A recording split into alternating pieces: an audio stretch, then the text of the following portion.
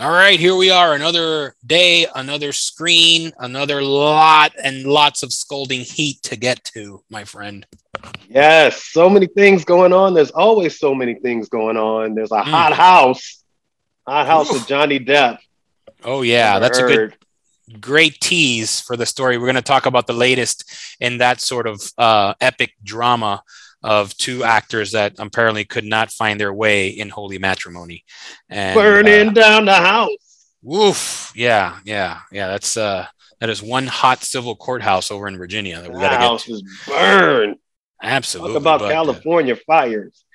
on the East Coast. But speaking of hot actors, we're very excited by our interview that we have for you this week.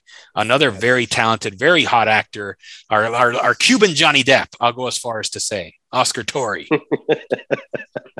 Man, we have to call Oscar up and tell him. You've dubbed him the Cuban Johnny Depp. The Cuban Johnny We Depp. had to bring him back just to get his response on that. Yes. What a great guy, man. Absolutely fantastic interview. We're so excited to have had Oscar on the show as our guest, who is on, speaking of hot, on a very hot series for Stars, which we want to definitely plug a few times for Oscar since it just premiered on Sunday, which is the new series Gaslit. Gas lit. Not to be Mm, confused with gaslighting, no. what Elon Musk did all the way to Twitter, Oh buying gosh, Twitter. yes, yeah, that first story. But we always do it. We should mention who we are. JL Martinez, Kevin Sharpley, and this is Screen Heat Miami, brought to you by Cinevision, Kijik Multimedia Camacol. and the Miami Media and Film Market, which is currently open for registrations. Our 12th conference is coming this summer, July 21 to the 24th at the Biltmore Hotel. Get your registrations. They are hot and going fast. Fast, fast, Fast. fast. Speaking of fast, we got to get into this first story because this sale happens so quickly, right? We're talking about the major story. Wow. I mean, what a quickly evolving storyline, even for the digital age, going from Elon Musk buying 9% of the company, gonna join the board, no longer wants to join the Forget board. it. You Now I'm know, gonna buy the whole thing. yeah, hostile takeover and just It make him wasn't an even offer. hostile. Well, I mean, It that's what they wasn't call it. hostile. Corporate lingo is pretty aggressive, though. They hostile takeover, poison pill. I mean, murder she wrote. I mean, I They don't know. said they were gonna do all that hostile and Yeah, poison and there was no there was no bath salts in that water. yeah. I thought Hollywood was dramatic, but fuck, I think Wall Street's got a one up on us this time. That turtle just turned over and spread its legs. So what's your take on the whole? I guess we can call it a benign takeover, whatever you want to call it, of the company being bought by the single richest man in the world. Yeah, so Twitter was already, I mean, that business model just was not doing well anyway. So I don't really think they were going to do any better than that deal, to be Right. honest. Hmm. And I don't know, man. It's split down the middle. There's, these Elon Muskites. I don't know what you call them. Elon Muskites that just love Elon Musk. I have a love hate relationship with him. I mean, Hmm. he certainly, I mean, you could even say single handedly pushed electric cars. And Hmm. without him, we would not be at this point, this moment with electric cars. And so that's certainly something that will help to push Yeah. towards saving the planet, saving Hmm. the Earth from climate change. So you have those really good things going on, and then you have him calling the guy in the cave. When he was saving the kids in the cave, he called him a pedo. I mean, Right. you. Yeah. I mean, look, I mean, which side of Elon Musk is going to show up? We don't know. yes. I mean, he has been dubbed an eccentric billionaire, probably for obvious reasons, and he does have his mood swings. Maybe some would say his temper tantrums. I know that he does express himself quite um, honestly, let's just say on Twitter, he is very vocal about some of his opinions, and he does get into the world of controversy quite often. I think the last one he kind of took a shot at Bill Gates, right? and Yeah. posted the new pregnant man emoji next to a picture of what looked like maybe a pregnant Bill Gates in as sort of a response to him shorting Tesla stock. So He shorted us. Yeah. I mean, what are you going to do? I mean, if somebody's going to come at me, I'm going to make him a pregnant emoji. I mean, come on. yeah, What else are you going to do? don't mess with my business. Yeah. Yeah. But, you just don't know which side he's going to be on. And Twitter is, although that business model, was not, Twitter just wasn't making a ton of money. It has been a de facto town hall is what they're calling Twitter. So, there's a lot at stake, but there's something else. And I saw this. It's not a meme, it's the fact. So now the richest man owns Twitter. Second richest man owns the Washington Post, and on and on and on. So and I'll come back, probably after the jump with that exact quote, but the top media is owned by the top 10 richest men in the world. Right. And that's Now, saying a lot. I mean, it's the richest people in the world, which happen to be men, and there happen to be white men. So I don't know. Now that being said, look, traditionally, I mean, media companies have been owned by quite wealthy entrepreneurial types. I mean, if you go back to the movie Citizen Kane, and that kind of being loosely based on William Randolph Hearst, which had his own sort of print. He wielded it empire. Like a weapon. Yeah, he did it like a weapon, and he definitely hurt. Very publicly hurt the chances of, the one of the greatest directors in Hollywood history, right? From making any significant movies after Citizen Kane. And so, could that have been sort of the grandfather of the age of Twitter, where he said something, he made a critique of a very powerful figure, and the backlash was fairly strong, even back in those days. Yeah, all I can say is we have to sit back and see what's going to happen. That's yes. We have to ride this rodeo. No, not just because it's in Texas. Elon Musk is in Texas, but here we go. Yeah, no, you're right, and maybe it's part of that Texas Lone Star spirit that got into him. But one major figure that is endorsing him is actually Twitter's co-founder Jack Dorsey, who gave a very strong endorsement of this purchase by Elon Musk. So he does have some of the higher his wallet gave a big endorsement. What? Something. He does stand to make a chunk of change. Yes. His bank account called. What? His accountant called up and said, "Yo, you need that Elon money." long cash. Yes. No. But you know what? Jack Dorsey, I found to be pretty much on the up and up. So, and maybe not necessarily driven, but you never know. Some people driven by the green. Yeah, I don't know. You never know. Everything with a grain of salt, my friend. Everything yes. You have to take it all with a grain of salt. And like I said, we're just going to see what happens. Look, man, I was pretty pissed that I didn't get a Boring Company flamethrower. I've been trying to get one of those for the longest time.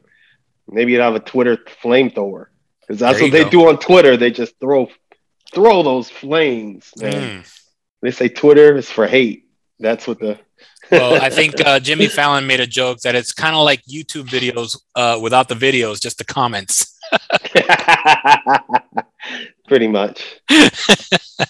Yeah, gosh. So, I think that it's going to make an interesting next few months. Obviously, Hollywood has chimed in. So much of movie promotion now has to do with social media advertising and plugs and promos and hashtags.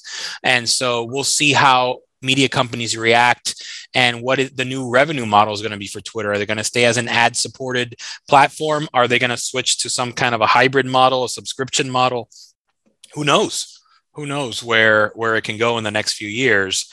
But it's going to be an interesting journey nonetheless. Yeah, Elon knows how to make money, so let's see if he. That's true. He is a golden boy when it comes to those kind of businesses. So he may have some ideas that he's not quite ready to share with the public and or on Twitter just yet. Give me a flamethrower. There you go. But yeah, speaking of things that may have needed a flamethrower or maybe need something else, but are trying to make a comeback is our beloved art house theaters. And love it. Art house theaters. Yes, they want to definitely get to this story just before our interview with the great Oscar Torrey, but this is from Variety about how art houses are fighting to survive the pandemic. And the quote being, everyone says it's dead, but it never is. And that was from Greg Lemley, who a lot of you folks on the West Coast may know as the owner of Lemley Theaters, which is one of the most popular theater chains in Southern California. Yeah. Yeah, I mean, the death knell of the art house theater, every 5 years, they're like, Right. this is it, this is done. And then someone else comes up with a model that works. Yeah. I think, this also harkens to what's going to happen with theaters in general. Right. And, we're going to talk about that after the jump. But, you know, I think one of the problems, they're making fewer movies. So we could just say that from the start. There's, it's a kind of double ellipse. It's going in two different directions, in that the cost of making movies is lower, but Hollywood is making fewer movies because they're putting more money into the tentpole movies and going for those big home runs. So do you get the quantity of quality movies enough to put people in the theaters of those art house cinemas is one thing. The second thing is, of course, people are really comfortable in their own cinemas, their own home cinemas that people are having now, 8K TVs and all. And I think, there's that sweet spot is, what can you do to entice people to come out? Now, going to the movies is still one of the cheapest date, family, whatever you want to call it, experiences. Right. A lot of content creators are going to the streamers and, going in that direction, which is also putting, this kind of stranglehold on movies. That's what it is. I think it's just become, the marketplace has become a little bit more challenging. But oftentimes when you have those kind of challenges, and especially when you have, like this capitalistic society of America, that's where the sweet spot is, where you can find, this kind of magic that, maybe it's create a situation where, more movies are produced that are then connected to this loose chain of art house theaters, or, create experiences there at the art house theaters that just bring more people out. But I think it needs to be more of a holistic approach. And so, I support my art house theaters. I'm on the masthead down at the Miami Beach Cinematheque, which is now O Cinema. Yes. Yeah. Big supporter of the Miami Beach Cinematheque when it first opened. Big supporter of O Cinema. I'm a big supporter of independent cinema, because independent cinema is where a lot of the magic starts, and a lot of the big filmmakers started there. Absolutely. Yeah. And I think that, part of the magic of the independent art house cinemas is this idea of curation, right? And when you're watching all this content, all this available titles on a streaming service, you don't really know. Sometimes the audience wants to be kind of told or suggested, this is quality, this is something worth your time. And when you're sitting, even if you're in a beautiful home theater with an 8K screen and surround sound, you don't have anyone really telling you or giving you that kind of excitement and energy, like this is a movie you have to go see. And I think that art house cinemas in particular, are an escape, not only from the sort of endless stream of bingeable content, but it's also something that's different from, the bigger fare, right? These huge superhero and tentpole franchise movies. This is something that, if you go to a really good art house cinema like the O Cinema, that, folks like Kareem Tapsh and his partners are going to curate something special and interesting and memorable. Because I think part of what gets those audiences back is a memorable experience. Like you said, families and groups and date nights are starting to happen again. So, like you said, it is one of the cheapest alternatives to going out, even though a lot of these art houses have gone a little higher end in terms of the food they serve. Now they have full bar packages. And so it is a mini luxury experience, but still not as bad as going to like, a really good steakhouse or a nightclub, but it's something special. And then at the end of the day, you're being told a story and then you have a story to tell. I always say, it's thanks to the O Cinema that I'm actually married with 3 kids. And That's a story. that's a hell of a story. I mean, my first date with my wife was at the O Cinema in Wynwood at the original one. And, not to plug myself, but it was a short film that I had produced that the director had forewalled. And so I got to kind of play cool producer that night, but it kind of worked, I guess.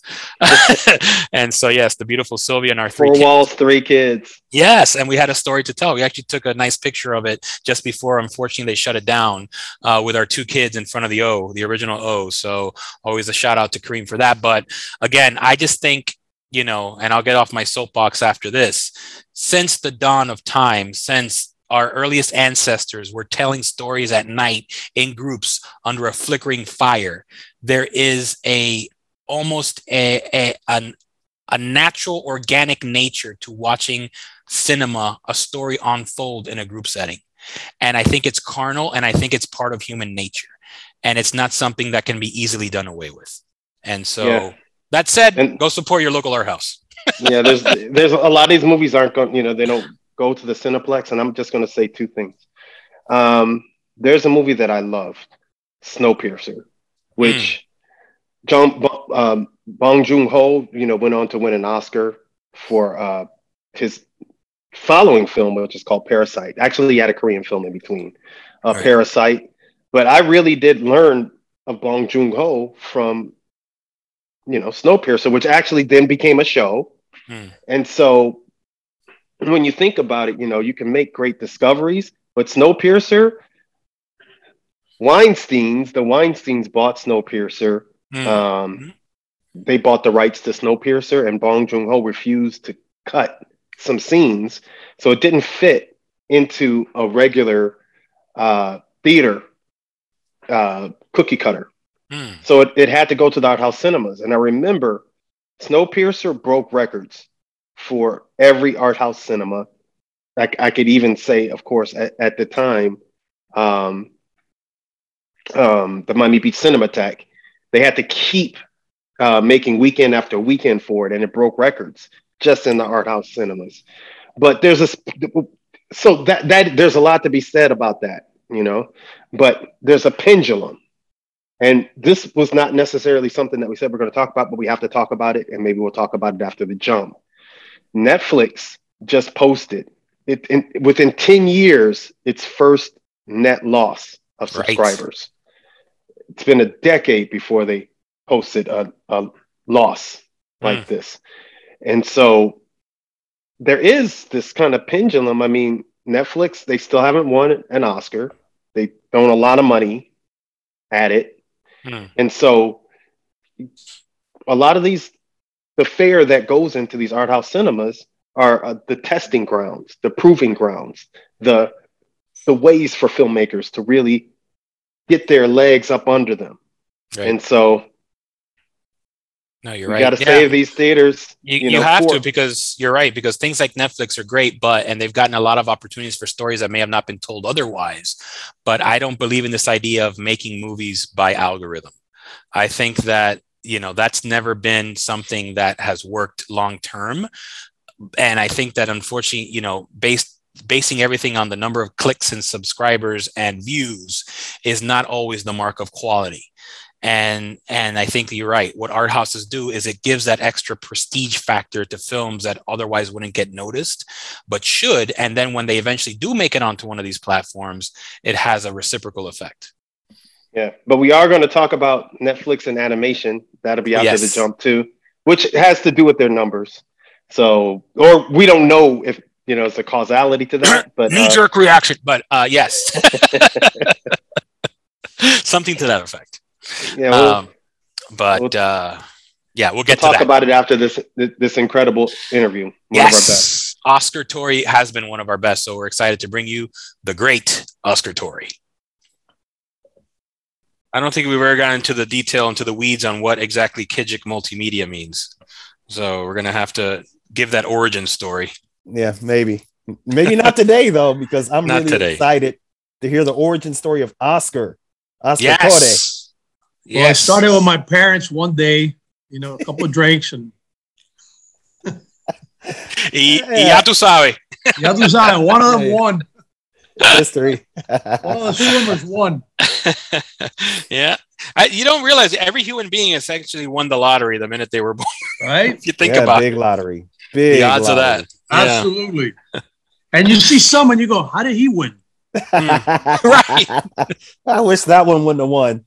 That was a Thank runner God. up at best. You look at him and you go, thank God for those who lost. And that's the one that won. That's right.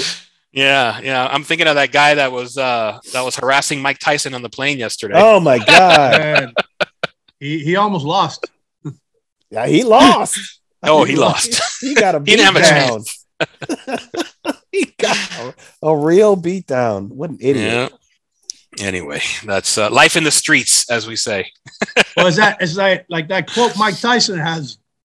I don't know if you guys heard it, that social media has made people forget that you can actually get punched in the face or something like that. That's right. Yeah. Yes. Yeah, All this social media. You're right. So he lived up to his quote. That's right. Yeah, it definitely has. Yeah. I know you guys shared a credit. We're going to get into some of your work on the Hangover series. But yeah, that was a great one, but we definitely want to, as Kevin alluded to, start from the beginning. So, now that we know, how you were conceived, we can move forward into, sort of that, that first inkling of when you thought that acting could not only be a passion, but also a career for you. Well, Right. where were you born? I was born in Miami. I was born and raised in Miami, right where you guys are. 305. Okay. Bring it back. That's right. Yep, born and raised there. That's great. Where are you amazing. at now? I'm in LA. Okay. I'm in LA. I've been in LA for 20-something years now. Oh, wow. Yeah, Wow. so it's been a while that I'm here. Did But you Miami go out there always for the feels- business? I'm sorry. Yeah, I moved out here for the business. I started acting in Miami, and then after a few years of acting in Miami, I felt like if I wanted to progress in my career, I had to move to where I was at. And at that moment, it was only LA. New York wasn't happening unless you wanted to do a theater. Right. But what I was pursuing was film and television, and that would be LA. It was the only place. Yeah. Honestly, in Miami, there was nothing going on when I left. Got it. Yeah, absolutely. That's the place where it happened. So you made that transition, but growing up in Miami, I mean, did you started to work first in Miami, or at least did you train in Miami? I trained. I started working. Miami was a great place.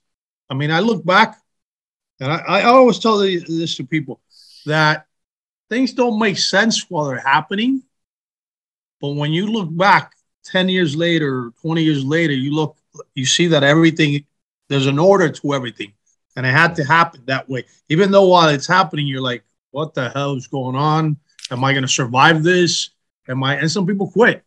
Some people obviously never have the chance to be able to have that perspective of time.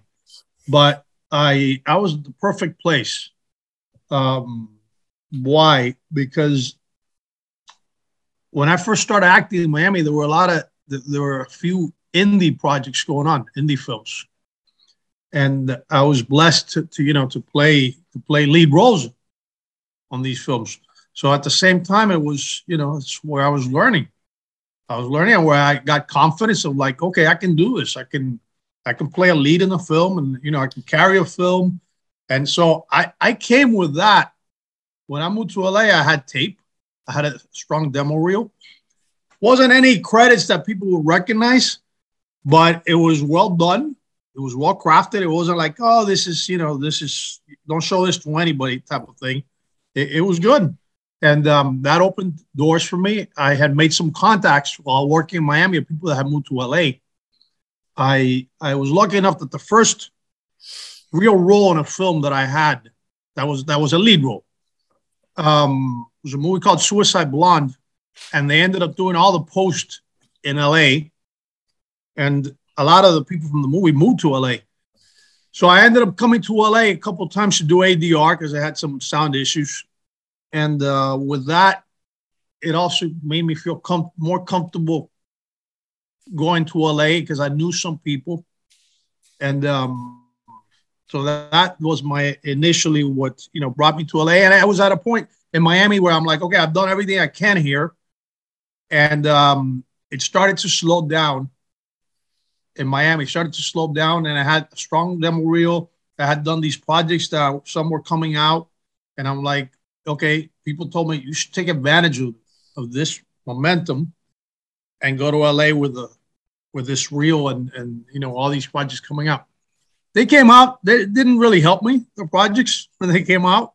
In LA, it didn't help me in LA, but it prepped me for a lot of things.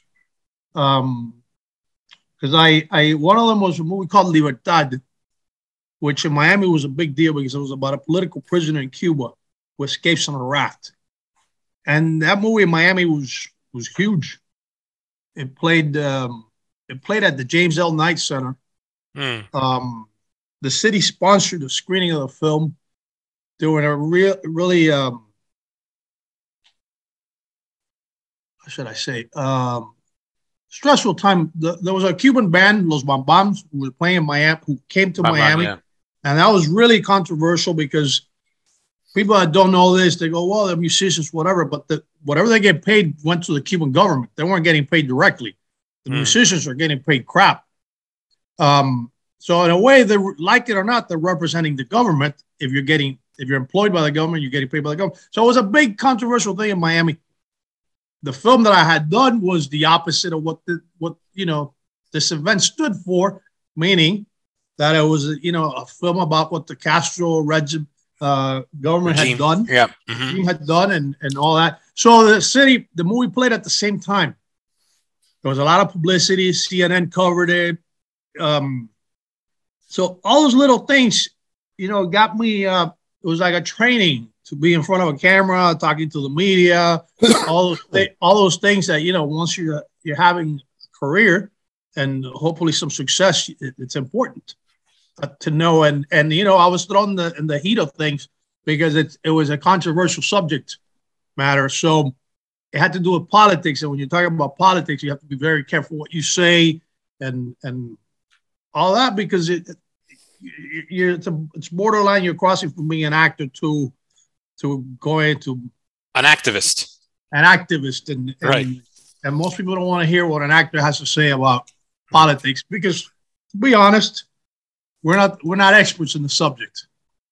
But right. In my case, I spoke about the project, I spoke about the film, and I spoke about my heart, what it meant to me. My grandfather had been a political prisoner in Cuba. Oh, wow. And a lot of my family members, and some have been killed in Cuba. So, because of Castro. So I spoke about that. Right, which again, like when you mention actors getting too much into politics, usually it's a field that they have no personal connection to. They're just commenting based on what they think or what they feel it should be. In your case, it's a little different. So you, like a lot of the Cuban exile community, had personal ties to all the horrors and things that happened in Cuba during the revolution. So, and I grew up seeing how, and people don't understand this, and they go, "Oh, Cubans are so passionate about being anti-Castro, blah blah blah." But what happened is that I grew up with a mom who was separated from her dad, and she met him in her 30s. I grew up with a grandmother who had total nervous breakdown because she lost her husband, was in Cuba, and they ended up getting divorced. And that marriage was horrendous. I grew up with the fear that he might be killed any day. So think of it as a little kid growing up, and that's part of what's forming you. Yeah. Obviously, when you become a man, a grown person, you're passionate about this, and you definitely have a strong feel about how you feel about this. Yeah, which is absolutely important as an actor. To take it back to what this interview is about, you have to have a strong point of view and something you're fighting for. Right. Yeah. And some emotional triggers that you can access, right? When you're getting, so it does make sense in terms of your trajectory personally as an artist as well.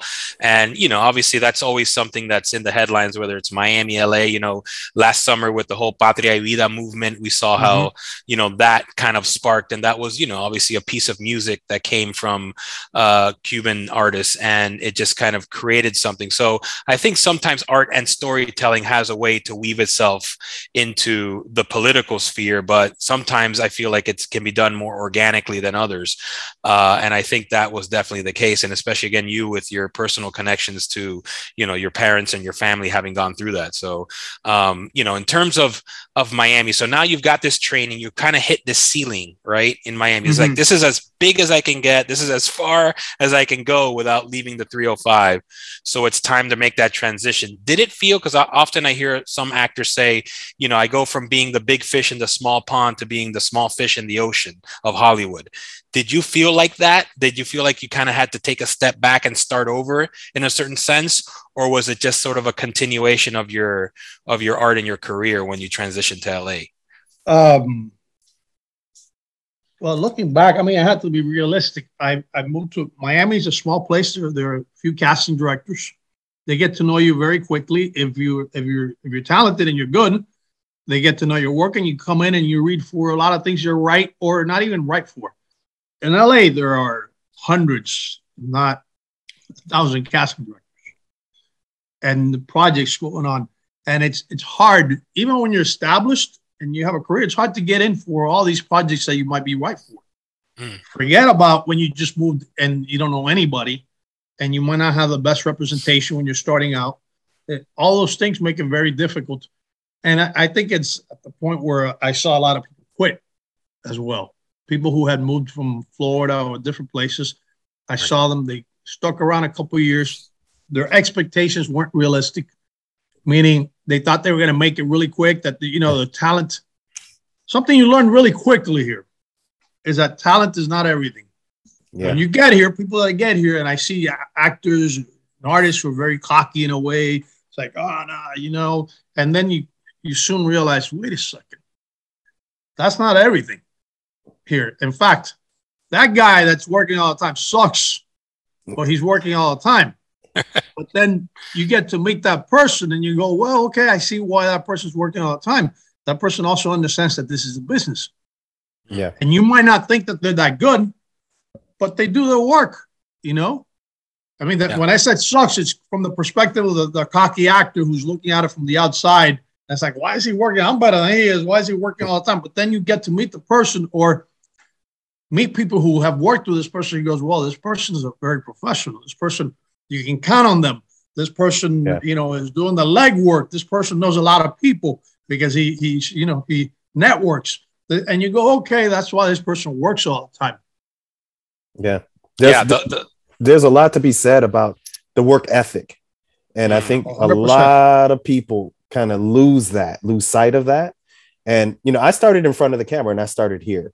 So, I know all the casting directors. I've booked a lot of work in front of the camera, but I transitioned behind the camera. I run a production company now, a multimedia company. I've worked with a lot of people, a lot of names. And one thing that's consistent, I can tell you, look, there's a lot of talent, and it's varying in varying degrees, but dependability, knowing that you can count on that person every time, that they're going to do what they say they're going to do, that they're going to, come in prepared, ready to go. That speaks volumes. It speaks volumes. And so that's the other side of the business. A lot of people, not just actors, but just in general, a lot of people lose sight of that. So I'm glad that you already gave some advice before we even got to the end. Right. Yeah, no, but that's key. You have to work on your craft and you have to be as good as you can and keep growing. And if you want to have a career, you can't sit still and be complacent and think, okay, this is it. You have to keep evolving and getting better because you're changing as you get older as well. So what might, that charm that you might have when you're 20 and you're good looking or whatever you have going for you, if that's the case, might not be there when you're in your 40s. So if your craft is not there, if you haven't been working on your craft, then you're going to have a hard time being able to transition through all the different stages of a career. And that's why I heard it, but now that I've been in the game for a while, you realize it is a marathon and you're going to have ups and downs. And it's how you deal with the downs, what's going to help you get back up and what's going to keep you. I'm always fascinated. I've always been fascinated with the whole mental aspect of of athletics. It started with athletics. I used to play baseball, and I remember somebody telling me who had played in the major leagues for 20 years. And this person told me the difference between the superstars in baseball, but the same goes for any sport, in baseball, and the ones who are barely making it is not physical. It's not the talent. It's the mental aspect of the game. How do you deal with striking out 3 times in a game? Do you bring that to the next game, or you forget about it and you go and it's a new game and you let it go and you start all over again? The people who are stars have the ability to do that. Michael Jordan would miss more shots than anybody in the history of basketball or something like that. Obviously, he had a lot of failure. If you think about missing a shot as a failure, but that didn't stop him from taking the next one, or Kobe, or, and it's the same with the arts. There's a lot of failure. There's a lot of times that the role doesn't go your way. There's a lot of times you don't get the auditions, and you have to be able to let it go.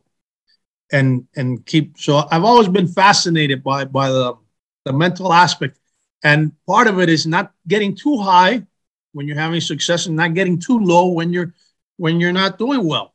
Knowing that, okay, this is part of the process, and it happens to everybody. I mean, if you look at Marlon Brando's career, possibly the greatest actor in modern times. If you look at his films and his history, there are a lot of crappy movies that he made that nobody watched. Yeah. Yeah, when sure. He did The Godfather. Nobody wanted The Godfather. They didn't want him. They didn't want him for The Godfather. Yeah. Marlon Brando, afterwards you go, wow, that's a no-brainer. Marlon Brando. But at the time, it wasn't a no-brainer. Marlon Brando wasn't that desired in Hollywood or by audiences. And that's Marlon Brando. Yeah, no, it's true. Same was for Al Pacino around that time too. Nobody wanted him, so he's had a pretty decent career as well. Al Pacino almost didn't even get started. If you think about it. Right. Well, it's funny because we'll probably talk about it on the intro outro, but next week, there's that big Paramount Plus series coming out, The Offer, which is about the making of The Godfather. Yeah. So interesting to see how they portray those sort of thespians when they were trying to get the roles, and all the sort of, a lot of internal drama just to get the movie made. What they don't say about Al Pacino was, and I didn't even know this, and I'm a big fan of Al Pacino. Al Pacino, when he did The Godfather, he had already won a Tony. Oh, wow. People don't know that. Yeah, he was a big theater guy. Yeah, talking about Broadway. He had won a Tony already, so he probably would have been doing okay in theater on Broadway. Yeah. But he wouldn't be the Al Pacino who we know now.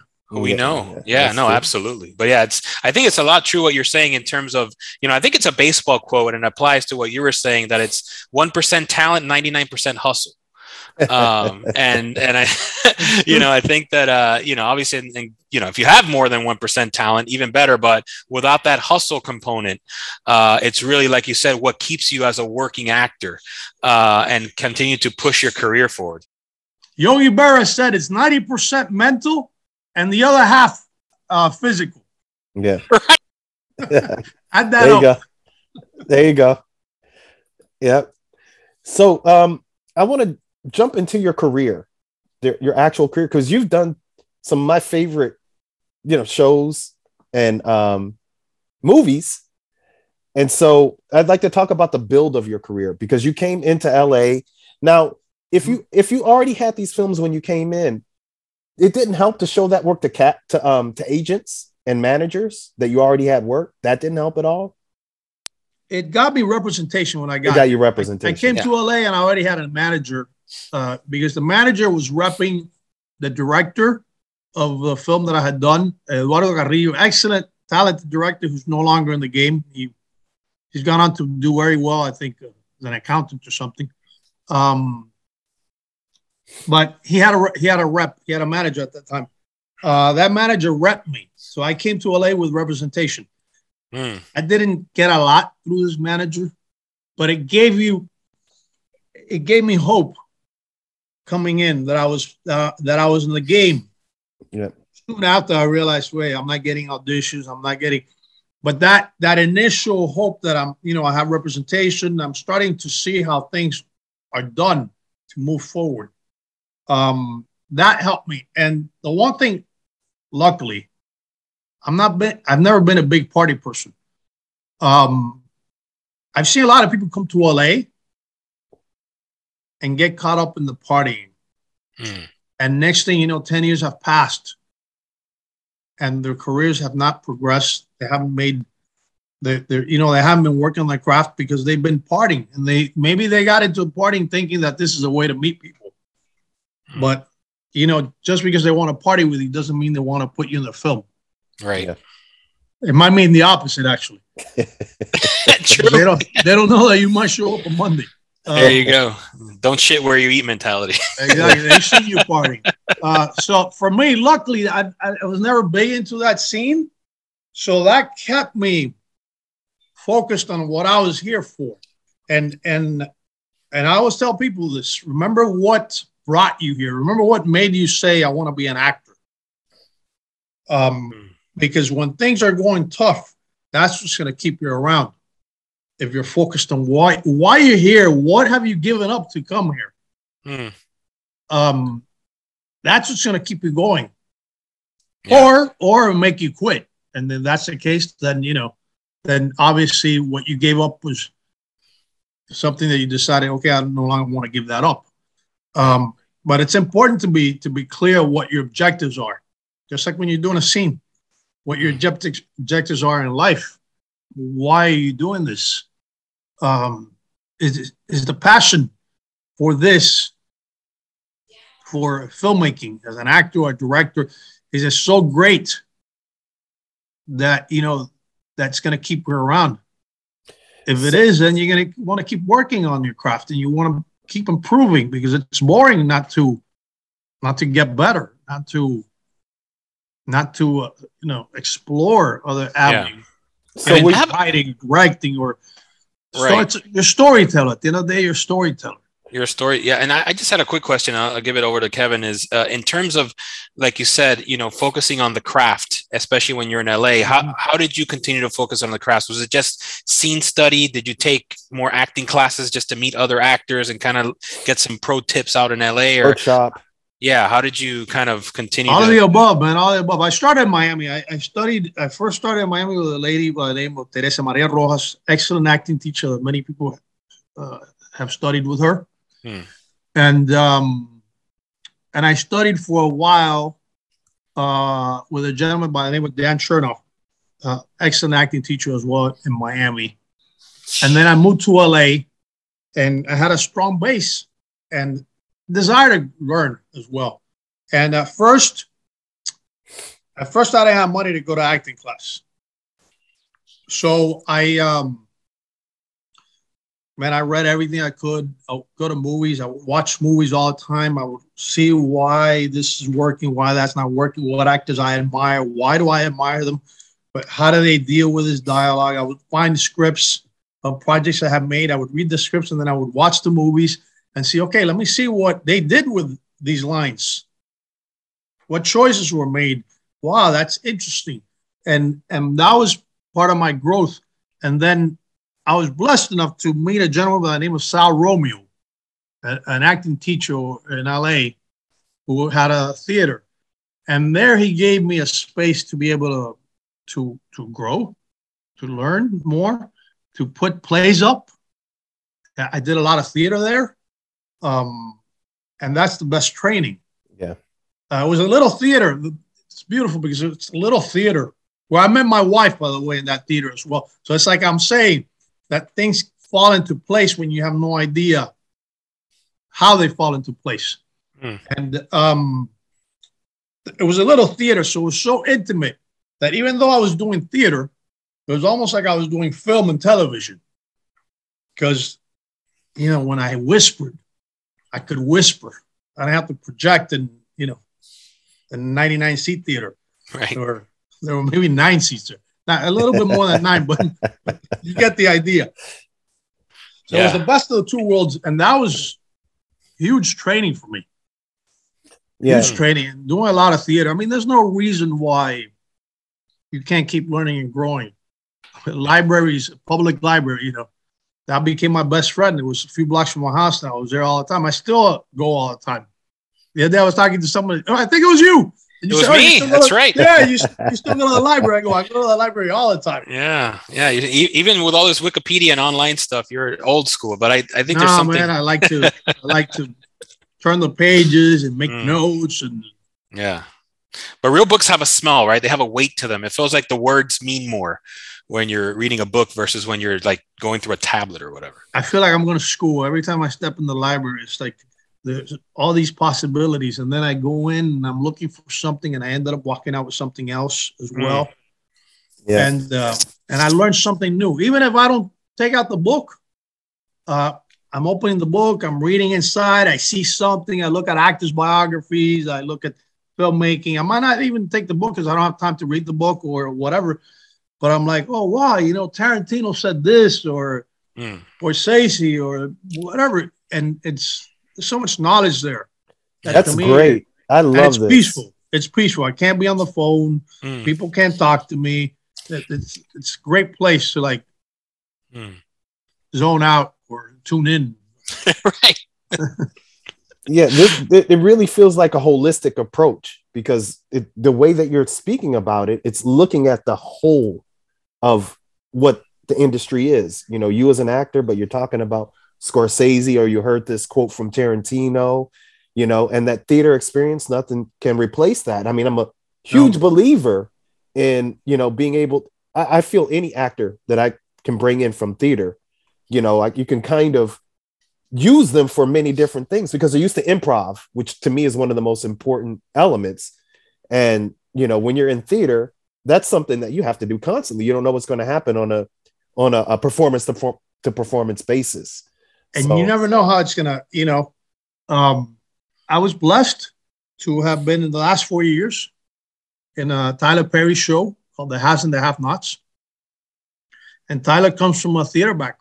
Yeah, he does. That's right. And he directs like he's doing theater, meaning he's got 4 cameras going on. You're getting a couple takes at most. And if something happens in that scene, deal with it. Don't stop don't stop because somebody spilled a bottle of water on the table that you're doing the scene. You better wipe that table as you keep saying your dialogue because Tyler's going really fast and he's got a bunch of scenes to shoot and you just messed up his scene. For a reason that you could have dealt with it if you had done theater. Right. Yeah. Improv.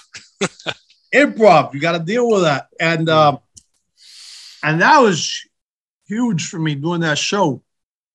And there's a lot of pages as well, which you get to do in theater. And then not a lot of cuts.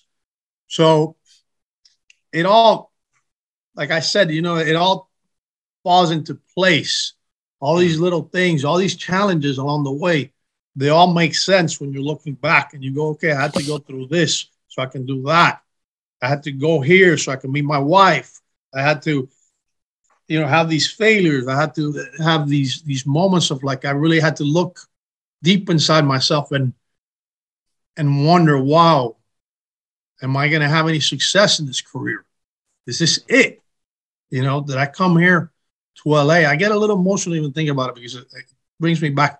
But guess what? I've been able to look into that when I'm playing certain roles and bring that to the role because it's there. It's alive in me. I went through that. Right. Doesn't matter. People say, oh, so-and-so is lucky because he's the son of so-and-so. So that's good. That's their journey. That wasn't mine. I'm sure they have things that they can, grab out of their existence of their growing up, their life experience that I don't have. And that's what makes them unique to what they're doing. And it gives them the success they're having. And this is the one I'm having. Yeah. Right. So I look at other careers and go, I wish I was doing that. Yeah, of course you do. And that keeps you fighting for more, but not focusing so much on somebody else. And this I learned in sports. There's somebody else that, when they hit the ball to you, you drop it. And that's a problem. You just drop the ball. Focus on your own game, kind of. Focus on your own game, your own journey. Right. It's your journey. It's nobody else's. It might not look like how you wanted it to look, maybe, but it's the journey that you have to have. It's the one that that you've carved out for yourself for whatever reason. Yeah, but you've carved out some pretty incredible credits. Queen of the South. Can you talk a little bit about that? Man, Queen of the South was interesting. Queen of the South, I didn't want to get it. This is interesting. I wanted to be in Queen of the South. So you people from Queen of the South, I wanted to be in the show, but I wanted to have like a recurring role or be a series regular on the show, because obviously there's a lot of Latino roles and there's not a lot of Latino roles on TV. Yeah. So I got that audition in Miami. I was visiting Miami. I had just arrived in Miami, and I got the audition for Queen of the South. My character dies at the end of the episode. It's a cool role. I play an accountant to the one of the cartels. That already doesn't sound good, but go ahead. Yeah. And he gets killed at the. I look at it, I go, I get killed at the end of the show, and I'm like, at the end of the episode, I'm like, I don't want to die in the episode. So I did this audition, and of course, they say and it's true.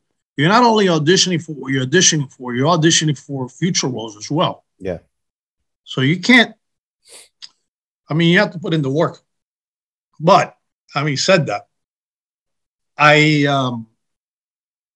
was relaxed when I auditioned. I was very relaxed because I didn't want to do it. So it's not like obviously I got the role, but I didn't want to do it. And there's something to be said when you're that relaxed. Yeah. When you don't care if you get it or not, and it's just about the work without thinking about anything else. And that's what it was. It was about this scene that I'm putting on tape, this conversation, making it real for myself, doing everything that I normally do, but without the pressure of, I hope I get it. Right. Or I need to get this or whatever. I need to get this. And every time I've auditioned for something that I'm like, for whatever reason, I hope I don't get this one. I book it. And it has to, I think I've heard this, people say this, and you're like, yeah, how? I think they smell that you don't need it, or you don't care if you get it. As long as you do the work. If you suck on the audition because you don't want to get it, then that's something else. That speaks badly about you, and you'll never get another audition with this casting director, or at least in a long time while they remember you. So you got to put in the work. But there's something about being so relaxed, like it's all about this work and nothing else. I'm not seeing myself in Dallas. It was shot in Dallas at the time. In Dallas, shooting Queen of the South because I hope I don't get it. And then I got it, and then it's like my manager said, well, it's a hit show. You should do it. Yeah. It's up to you because you're weighing, okay, do I want to? And I did it, and, a lot of people watched it and turned out well, and I'm glad I did it. A couple of years later, I got a call from them. They go, hey, are you available? We're doing 8 episodes. There's a role that shoots for about 8 episodes. They wanted me to read. They weren't offering it, but they were just checking in. I'm like, I died in season 2. When was the first time in LA where you auditioned, booked something, and felt like, okay, this is working? What, like the breakthrough moment for you that you felt in LA? That first role that really meant that, oh gosh, I've kind of arrived. Now I'm here and I'm working, and this may work out. That I felt I had little success. I had done a movie a few years. I might be doing like a politician and not answering your question directly. I had done a film called Hunting of Men. Like I had been in LA like 3 years. I did this film, Hunting of Men. It was a little film. Came out straight to video or something at the time. Barely, because Blockbuster kind of folded soon after. But I met a director. I had met him right before that, called Joe. His name is Joe Menendez, who you now know. I met Joe I met him before. I met him because of Libertad. He had seen the film Libertad about a political prisoner in Cuba. And we had met for lunch, and then we stayed in touch. And he had recommended me for another job, a show called Placas. It's a Spanish show. It's like America's Most Wanted. And I did that early on when I moved here. And so then I did this movie with Joe. Joe got this movie. I think it was his first movie in LA. He got this movie, Hunting of Men, and he brought me into audition. and I ended up getting one of the roles in the film, and that was nice. It felt good to be on set, to have a good role in LA, working with some actors and stuff that had some success already here in LA. But then nothing happened with it. But it's the work that you put in. A few years later, Joe got a film by the name of Ladrón que roba ladrón, to rob a thief.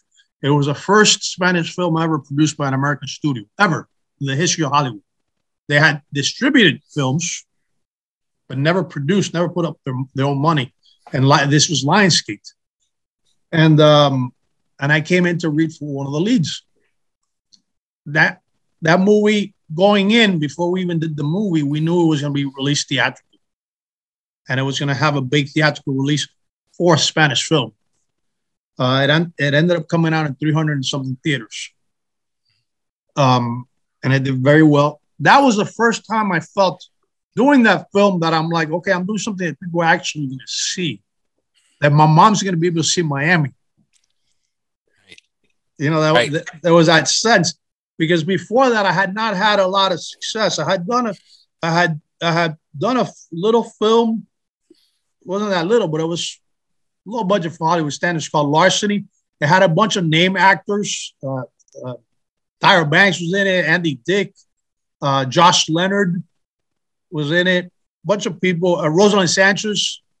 But that movie didn't really go anywhere. Actually, it was the weirdest thing. You work hard. I met the producer, Charlie Cabrera, his name, who was originally from Miami. I met him at a party. And I gave him a copy of Libertad, again, the movie I had done in Miami. I gave him a copy of Libertad, and he goes, I'm producing this movie. There's a role.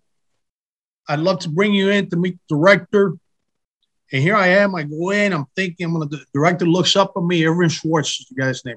Looks up at me and says, okay, are you available? Well, I didn't read anything. You're available. That's how I got my first film role in LA. This movie called Larceny. That didn't go anywhere. I'm sure it's somewhere. I saw it on a Blockbuster or something. But then the Libertad, the Hunting of Men led to be able to do Ladrón que roba ladrón.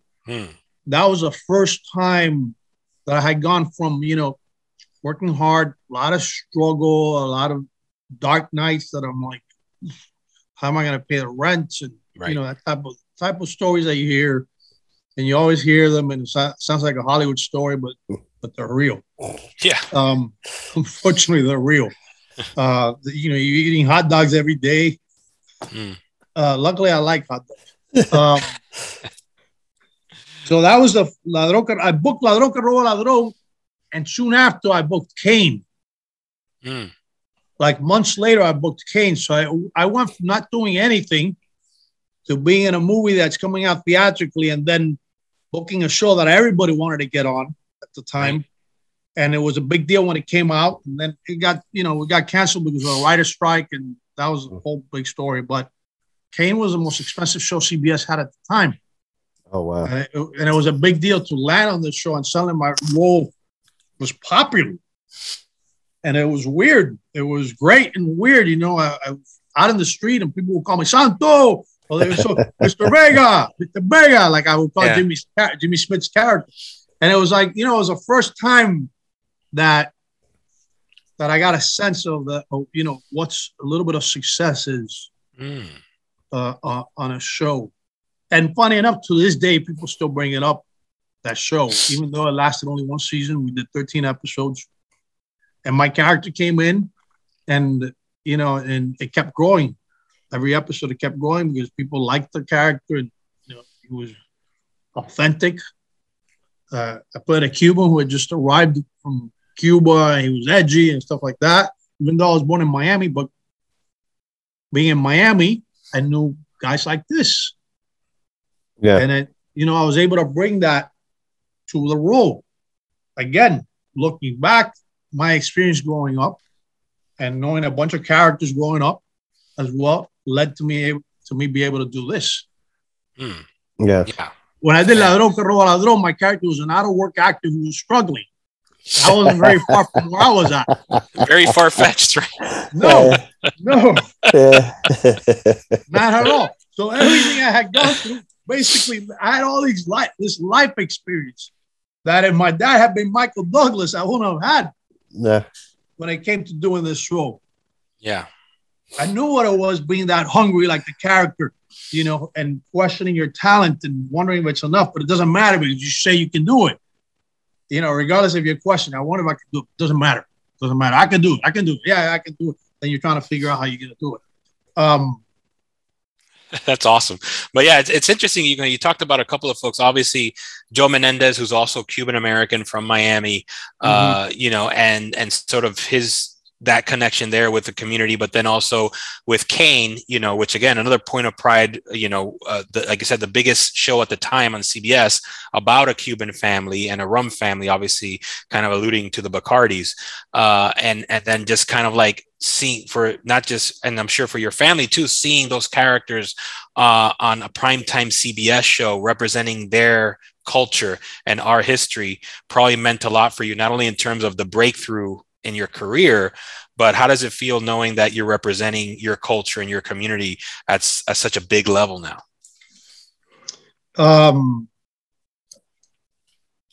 It's important for me to when I'm part of a project to make sure that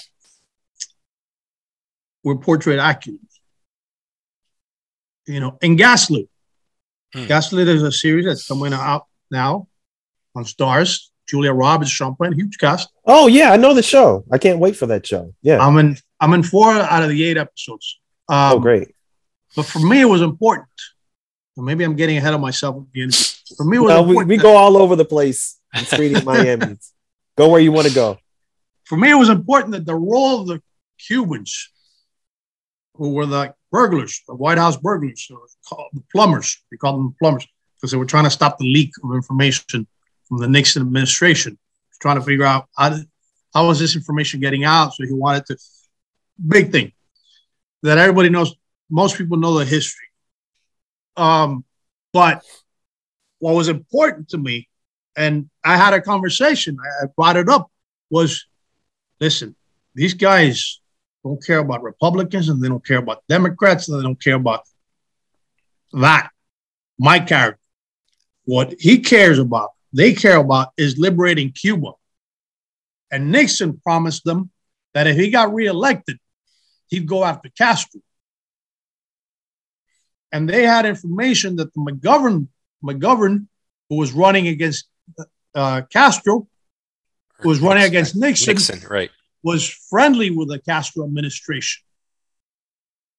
At least he didn't hate them like Nixon did. So basically, which horse are you going to bet on? That's basically what it came down to for the Cubans.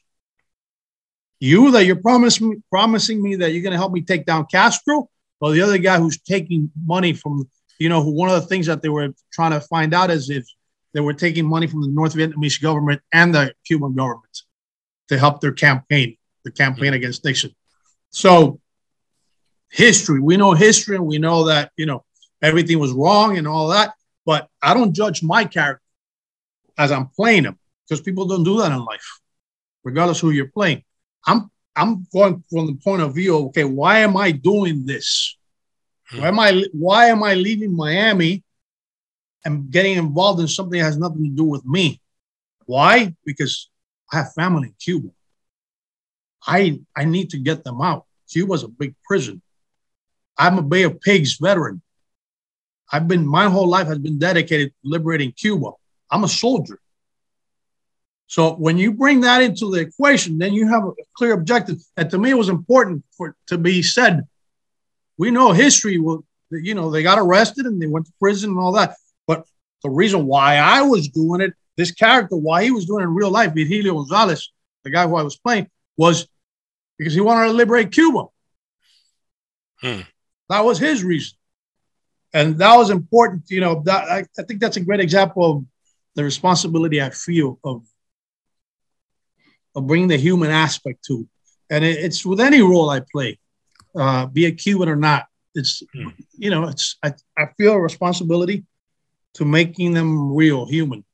Because if not, you're borderline caricature. Yeah. Right. And that's how we connect to the characters, really, is that heart and soul. So that humanism. So that's totally.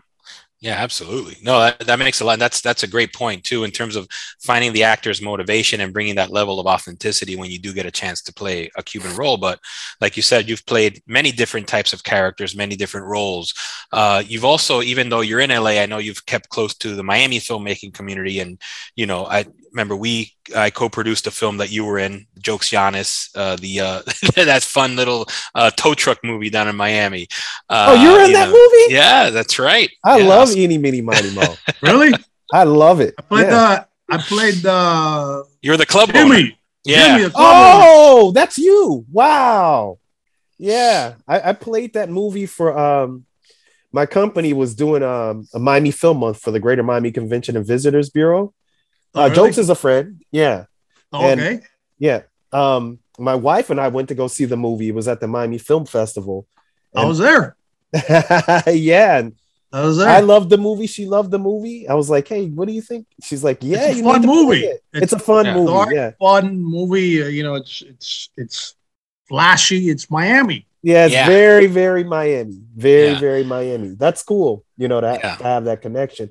But you know what? I'm glad, JL, that you brought this up, because I was thinking about, there is a lot of, especially now, this kind of, see this talent pool of Cuban, not just actors, but everyone from Carlos Rafael Rivera, who just won another Emmy for composing music on The Queen's Gambit, and he won one already for Godless.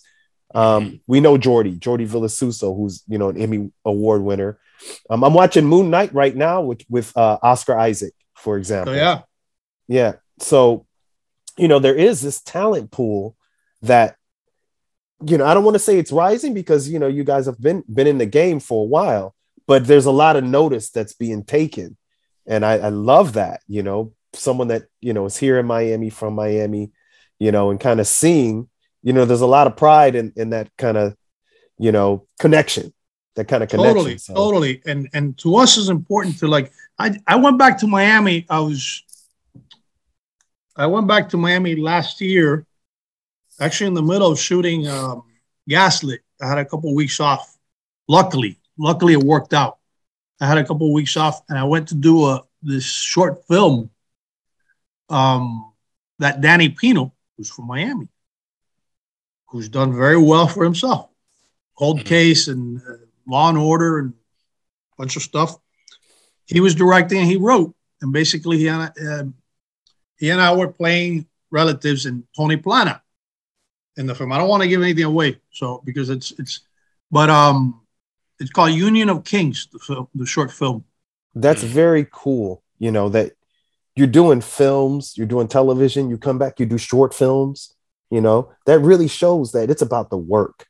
Exactly what you said when we first started. It's about the work. So that's really nice to hear, man. Yep. That's really nice to hear.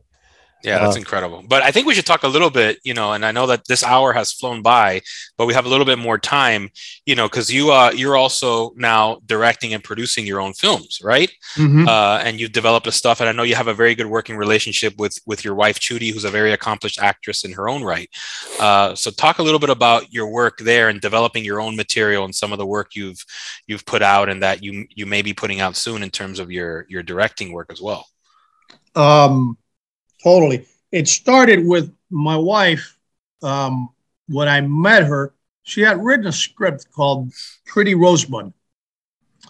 And I remember reading it, and I'm like, wow, I was intimidated by it, actually. I'm like, this is really well written. I want to be in it somehow. And then we got married, and the script stuck around like it happens. And at some point I said to her, hey, we have to do this movie. And I said to her, if we don't do this now, you're going to have to play the mother role. Because there's a mother and there's a daughter. So you're going to be too old to play a daughter if we don't hurry up.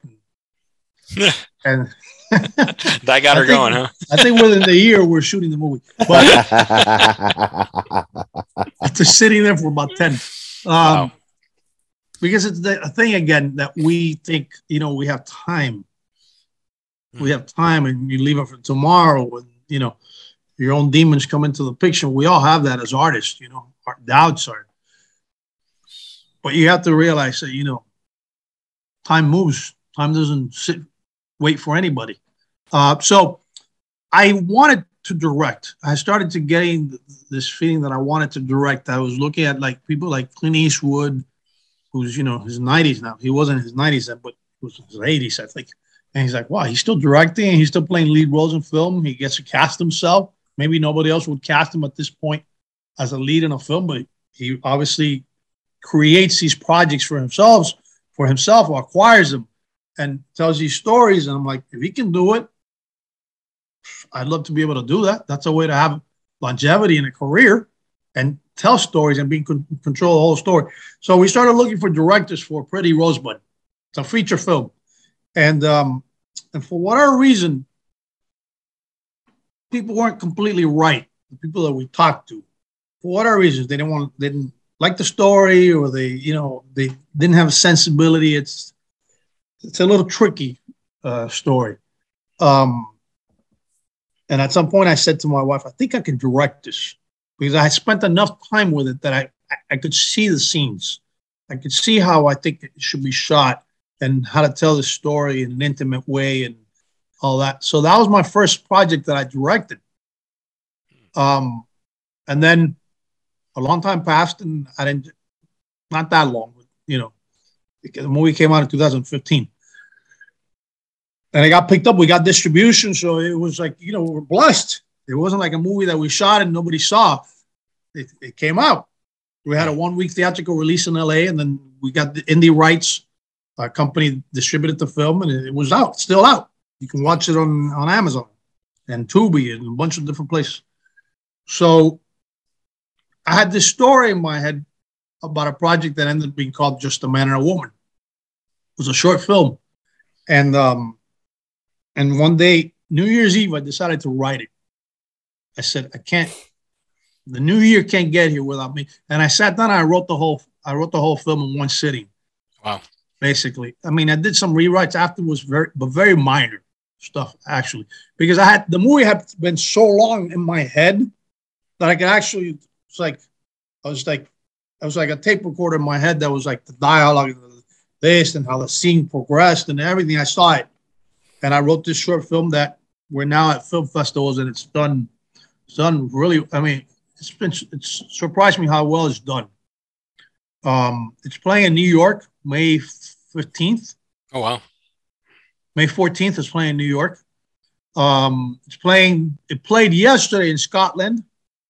Oh, wow. On a bunch of awards and stuff although the awards is not the reason why we do this. It's nice to get an award, but that's not the reason why you should go into doing a film. Is because you want to tell this story. You have something to say. In this case, I did have something to say and something that bothered me, and I put it in the story. That's what the story is about. Funny enough, I was inspired. I'm going off a little bit of the subject. I was inspired by a movie that I had seen many times called 28 Rooms, which is about this two people that meet in different hotel rooms, 28 hotel rooms. And it's like this relationship that they have with all the ups and downs. And it looks like an affair. It's an interesting story, 28 Rooms. That movie is directed by a guy by the name of Matt Ross. Matt Ross directed Captain Fantastic that was nominated for an Oscar. Yeah.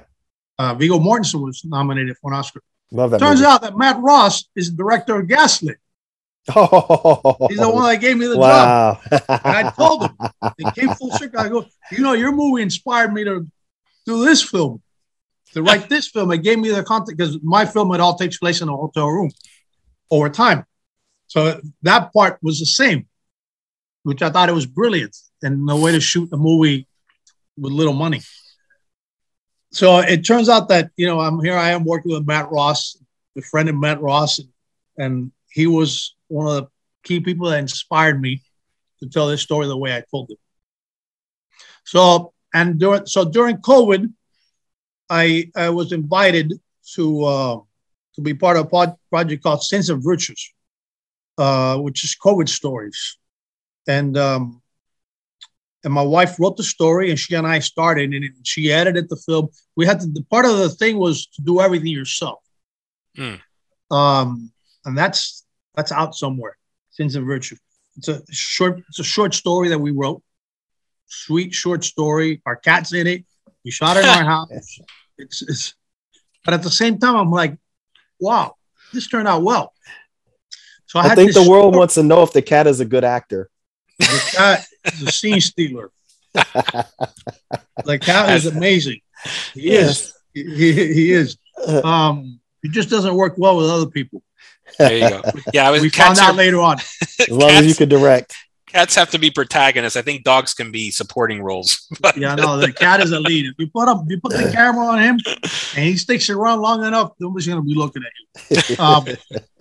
So I wrote another film that was inspired by different stories and I kept hearing about COVID, and so during COVID we all went through this. We're still going through it in a way. Yeah. But people lonely and this and that. So I came up with a story, and I don't want to give it away, of being able to tell all these stories through one woman.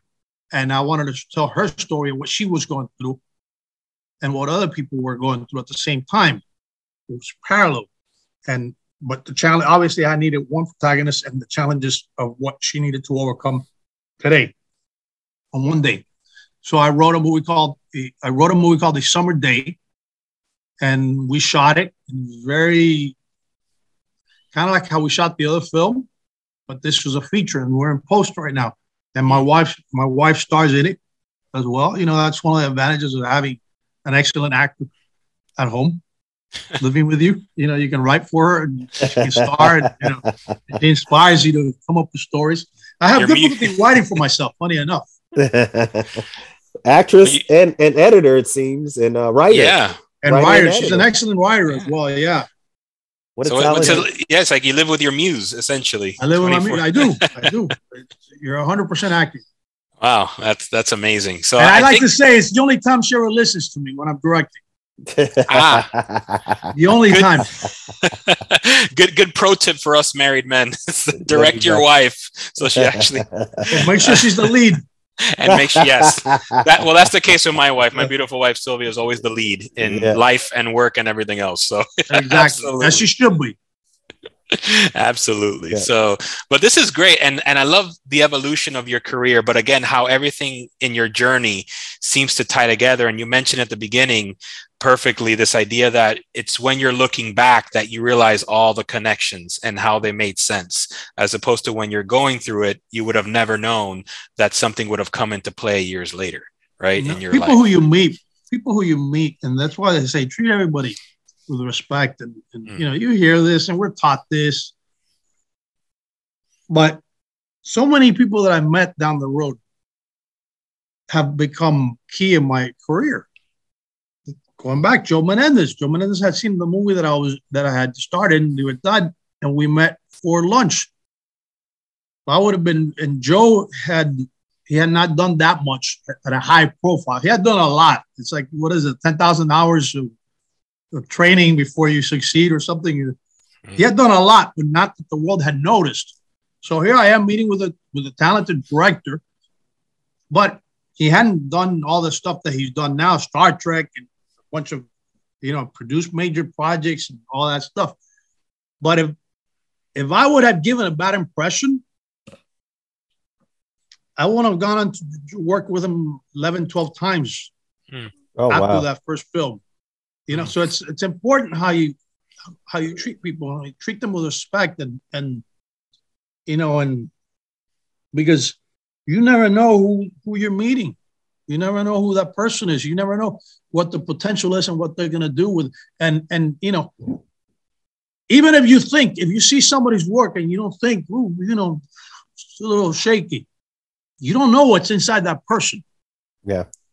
And what that person's striving for and the challenges they're going through and all that. So I'm like, be supportive of everybody, because you never know. You never know what that's going to mean.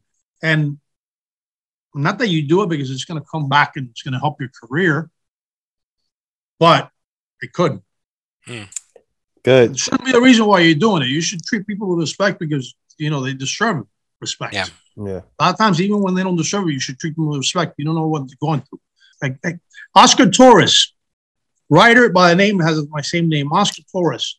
I met him years ago. I met him in Miami, actually. He's from, he lives out here, but I met him in Miami. I think he lives in Mexico now. I'm not sure. I just did a film with him last year called Seventh in the Union. It's coming out June 3rd as an Amazon original film. He wrote that film. Oscar is somebody who I've known for years. I've had a friendly relationship with him for years. I end up booking a role in this film that Tony Nardolillo, who now is a friend, directed. Through doing that film, I ended up doing another film in Mexico at the beginning of this year that I shot in Mexico with Ruben Islas, who's the head of Broken English Productions, who produced the Amazon original film Seventh in the Union. So it's you see all these relationships that along the way you meet people. Omar Chaparro, who was the lead in Seventh and Union, super talented actor and hardest working guy in show business, brought me as a guest to his show. He has a hit show that he's a talk show. Because of my relationship I had with him shooting the film Seventh in the Union. Oh, wow. So it's treating people with respect, doing your work, having good, work ethics, showing up to work, being honest in your work, and everything else will fall into place if you stick around long enough and you have perseverance. Paul Newman, I think, said he learned very quickly that was the key to having a career, is to have perseverance. That he wasn't the most talented guy in his class, the actor studio, but he persevered. Right. And I coming up, man, I knew a lot of people in acting class who were very talented, and they're no longer in the business. They're no longer in the business. So I would say put in the work every day, regardless of how you feel. Doesn't matter how you feel that day. You could be depressed, be having a bad day. You could be super happy. You could do something that moves you towards your goal, that moves you forward. One thing. And I divided into business, and I divided into my craft. The Hangover. Okay. We said we were going to get back to it, and I just want to talk a little bit about The Hangover, because I don't think everyone was expecting that movie to be the hit that it ended up being. So, can you just talk a little bit about your experience on that movie and how it felt? Well, I did Hangover 3. So by the time I came in, we all knew. It was a franchise. We already knew it was a franchise. It was a franchise, which has its challenges as well. If I would have done the first film, Bradley Cooper for me would have been the guy from Alias. Zach Galifianakis is a comedian who I've seen on TV under a table or something. Right, between ferns. Yeah, Ed Helms, I think, was on a TV show or something. Kim Jong was like non-existent. Yeah. Todd Phillips, it's a director who had done the Wedding Crashers or something.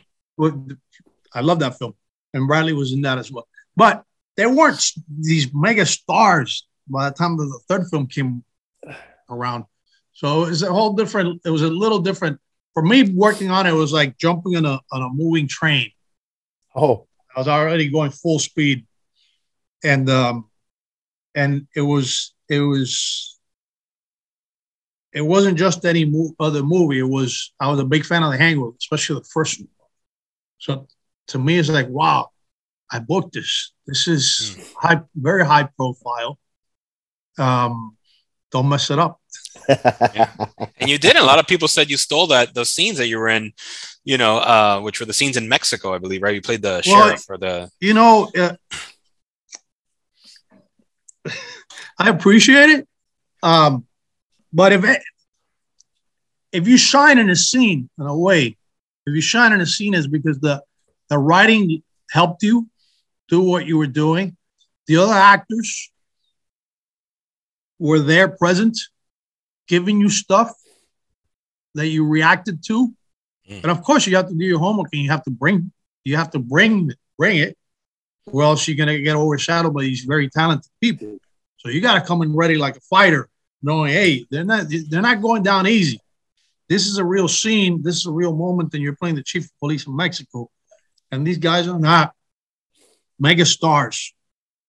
Who you know, when you're walking to set, there's a roadblock, and you hear the fans in Arizona. We're shooting in Arizona, screaming, "Bradley!" And there's cops blocking the street and all that. You can't be thinking about that.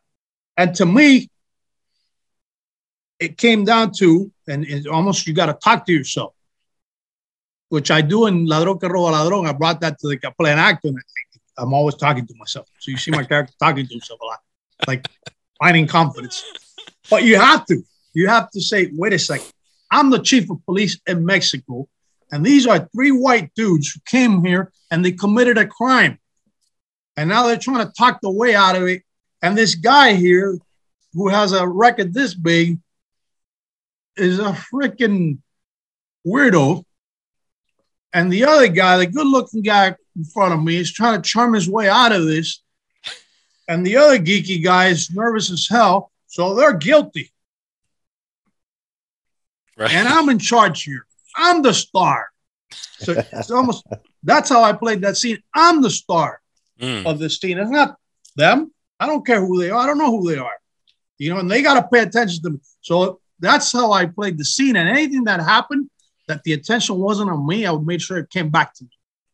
Wow. Because I'm the chief of police and I'm questioning them. And you don't know. That's a theory. No, that's a theory. Another theory is that you're lying, because that's what I'm actually thinking the whole time. Your lips are moving. So that's, you know, that's what I brought to the role. And that's why I got the role. Who else? And that's another thing that they're looking at when you're getting cast in a project this big with stars that big. It's like, can you hang with them?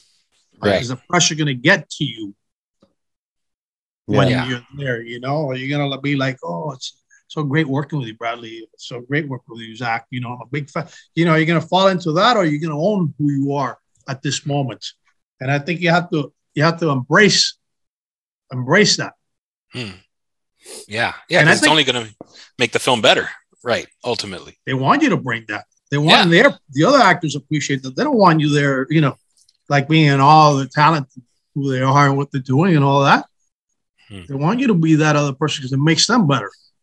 And in return, if they're not selfish actors, they're going to make you better. Yeah, you know, and that's why that scene worked. And it's funny. It's funny because it's high stakes for everybody involved.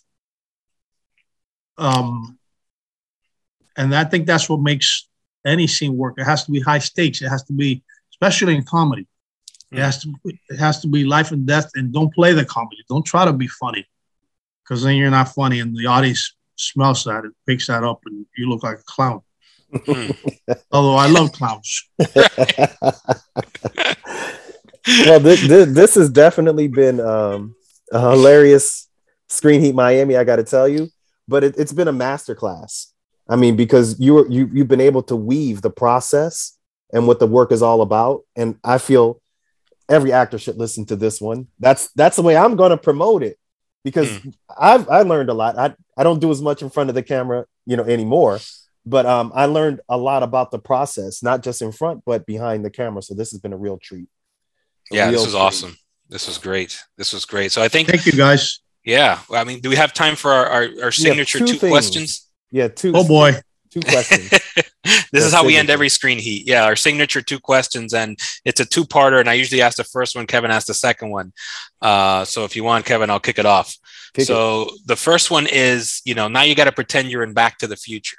And if Oscar Torre of 2022 could go back in time to Miami when you were just a kid or a teenager, knowing what you know now, what advice would you give your younger self? Don't take things that seriously. Life is meant to be fun.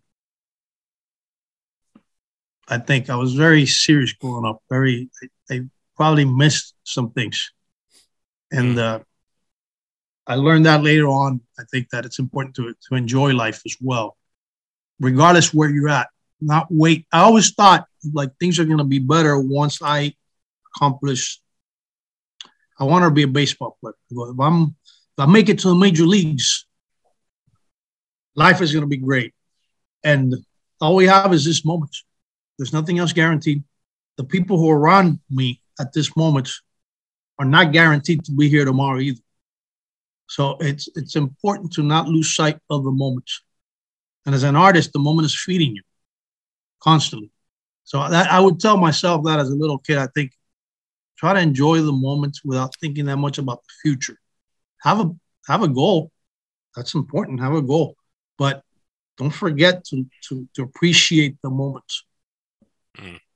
That's great. Yeah, that is. Well, I appreciated this moment. And this moment is turning now to what you've already seasoned this entire episode with, which is advice. And so if you can extrapolate one last little piece of advice, and this is for, actors and maybe people, that are getting into the industry and maybe people that are already in the industry, what would you season them with? What kind of adobe would you season their arroz con pollo? Arroz con pollo. We're living in a moment that, as artists, I think if you're a visual artist, meaning you're an actor, you're a director, you're a writer, this is the way you tell stories. It's the best moment because we all have this. We all have a phone. These have great cameras. Write your stories, film them, tell them, put them on YouTube, put them on Vimeo, put them on your Instagram or Facebook. There's no excuse why we shouldn't be creating. When I was first starting out, we had video, which was looked horrible.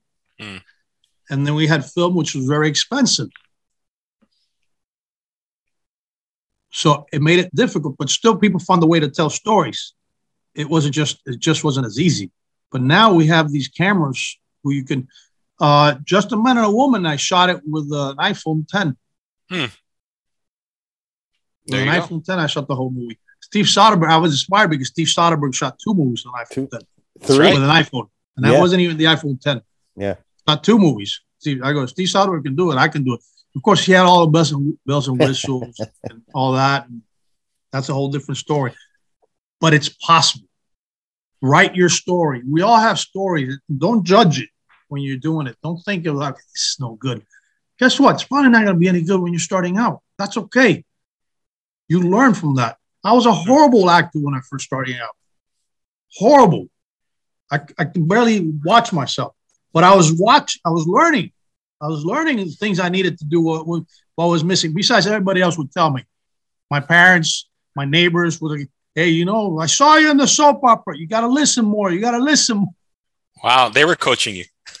They were all better actors than I was. But what I'm saying is, put it out there. Write your story. Write that conversation you overheard at a coffee shop and shoot it. Do it. There's stories to be told constantly if you're paying attention. Read the newspaper. Imagine, I don't know. I can think of a million stories off the top of my head. There are things that are happening right now in the world. Put it on paper. It's important. What you have to say, even if you think it's not important, it's important. Even if it's only important to yourself. And tell these stories not to find success, not to find... Tell them because you need to tell them. Because it's in you. You're an artist. And do them for yourself. That's something that I keep. And I think as an artist, as a director or a writer, it's a difficult thing to balance because you want to have some commercial success. But that's a result of the work. You have to do it for yourself. That's what I've learned. You have to make the movie. The first audience is you. And you have to like what you did. So don't worry about what anybody else is going to say. And if nobody likes it, but you like it, that's important. Even if you're the only audience, the only person who's going to like it, that's important. Yeah. You're growing, you're learning. We're all, we're not going to be the same always. So it's okay. That's great. This is. Yeah. Don't wait for anybody. What I'm saying is don't wait for anybody to give you an opportunity. Because I hear here in LA, everybody has a script. And you hear people who've been around for 100 years and they're still trying to raise money for that script. And they haven't done anything. And I'm like, why haven't you done anything? Why haven't you done anything? You can shoot something, shoot a scene from the script, do something. Right. Don't sit around waiting for somebody else to give you an opportunity when you can do it yourself. Be creative. That's great. No, make shit. We have so much technology now, like you said, at our fingertips. Just make shit. See what happens. Totally. That's great. You can shoot a whole movie like this. Yeah. You can shoot a whole movie like what we're doing right now. This could be a scene between two people doing a negotiation, which every scene is about a negotiation. There you go. Yeah. Maybe there'll be a scripted screen heat eventually. We can turn it into like a dramatic limited series. You got to get Oscar to direct. Directed by Oscar Torre. Yeah. I love it. There Oscar. We go. We just came up with our own idea. You've already set our ship going in the big screen. So thanks, man. Yeah, this has been great, man. You know, I'm a little sick, but I didn't want to miss this one. So I appreciate it. Thank you. Yeah. No, thank you, man. This has been awesome. No, Oscar, un caballo, as I like to say. This is like one of the workhorses that's made it to the major leagues of the industry. Even though the baseball thing didn't work out, you're there, my friend. You're at the top, and I'm proud every time I see you up there, my friend. So, thank you so much, man. Yeah, appreciate it. Hope to work with you guys soon. We're here. Yes, back. The man, Oscar Torre. What an interview. Yeah, he's fantastic. What a great guy. So much great advice. So I hope all of our young actors were listening to that, because there were a lot of great nuggets kind of just organically scattered throughout that amazing interview. Man, I'm pissed. I'm pissed because I went to go watch the show and I realized that I dropped Stars last month. You did? Yeah, man. I couldn't even believe it. Yeah, because I hadn't watched anything in Stars in months. And I was talking to my cable company. I'm like, hey, you got me on this package. I don't know. It's this crazy package. I'm like, okay, well, which one don't you watch? And I was like, well, I kind of watch everything. I don't watch Stars too much. Whoop! I cut it out. So now I'm going to have to negotiate. Can I just watch one show? Just give me one show. One show. How much is that? No, that's just pretty pissed, man. I went on Sunday to watch it, and I was like, damn it. Mm-hmm. But I'm gonna pick it back up next week because I can't wait. I can't wait to watch this show. Yeah. I'm really excited, to check it out. And that's not just saying I wanted to watch it, and you heard me in an interview. I was waiting for that for a while. Mm-hmm. So that's not saying, of course, having a homeboy in there is one thing, but I've really wanted to see this for a while. So I'm excited to see it. And man, what a story. Oscar really had a story for us. Oh, he did. Yeah. What a great journey, and a journey that continues. And, like I mentioned in jest, the Cuban Johnny Depp, but just because of his sheer talent and his ability to disappear into these different roles that he's played over the years, he's just really such a great and refined actor that really understands his craft. And it's, like you said, a homeboy. I'm just so proud to see all the great work he's doing and will continue to do in the years to come. So we're excited, not only as an actor, but as he mentioned, as a filmmaker as well, with his, talented wife, Judy, who's also an accomplished actor. The fact that they kind of work together as well as a duo to create these amazing stories is just so exciting to hear from someone like that. And so I think that we do need to transition now into the world of Netflix. We teased it, but let's get into the sort of the fallout, as you mentioned before the jump, Kevin, this idea that Netflix for the first time in a decade has lost subscribers, and they even went so far as to tell their investors and shareholders that they expect to lose many, many more before making some kind of a comeback, somewhere in the neighborhood of 2 million. They did attribute some of that to the fact that they did voluntarily pull out of Russia, where they had a significant number of subscribers due to the ongoing war and conflict between Russia and Ukraine.